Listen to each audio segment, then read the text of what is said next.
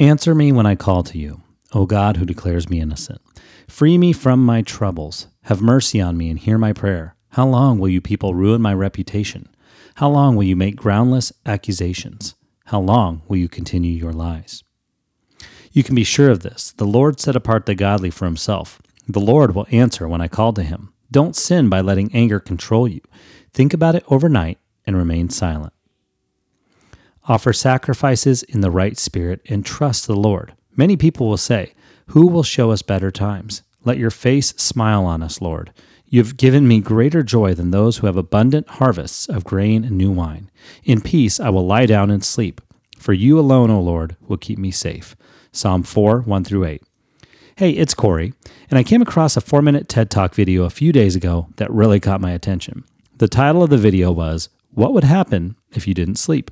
The presentation began by sharing the results of an experiment performed by a 17-year-old high school student in 1965. The student stayed awake for 264 hours. That's 11 days. He wanted to see how he would cope without sleep. So here's what happened. On the second day, his eyes stopped focusing. Next, he lost the ability to identify objects by touch.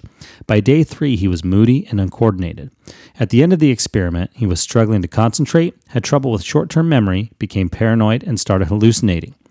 In case you're wondering, he fully recovered from the experiment without long-term psychological or physical damage. For others, however, experts warn that losing sleep can result in hormonal imbalance, illness, and in extreme cases, death. Sounds to me like sleep is pretty important. It's reported, however, that in the U.S., an estimated 30% of adults and 66% of teens are considered sleep deprived. So why don't we sleep? I think those verses from Psalm 4 weigh in on that. Some scholars say that David wrote his psalm as a prayer for relief from a calamity, possibly a drought. In verses 7 and 8, David contrasts the joy that comes from the Lord with the security of an abundant harvest. David knew that God would meet his needs, and therefore he could sleep in peace. For many of us, the reason we can't sleep is that we lie in bed worrying about the day ahead of us. David reminds us that when our hope and trust is in the Lord, we can sleep in peace. Have a blessed day, and I hope you can sleep in peace tonight.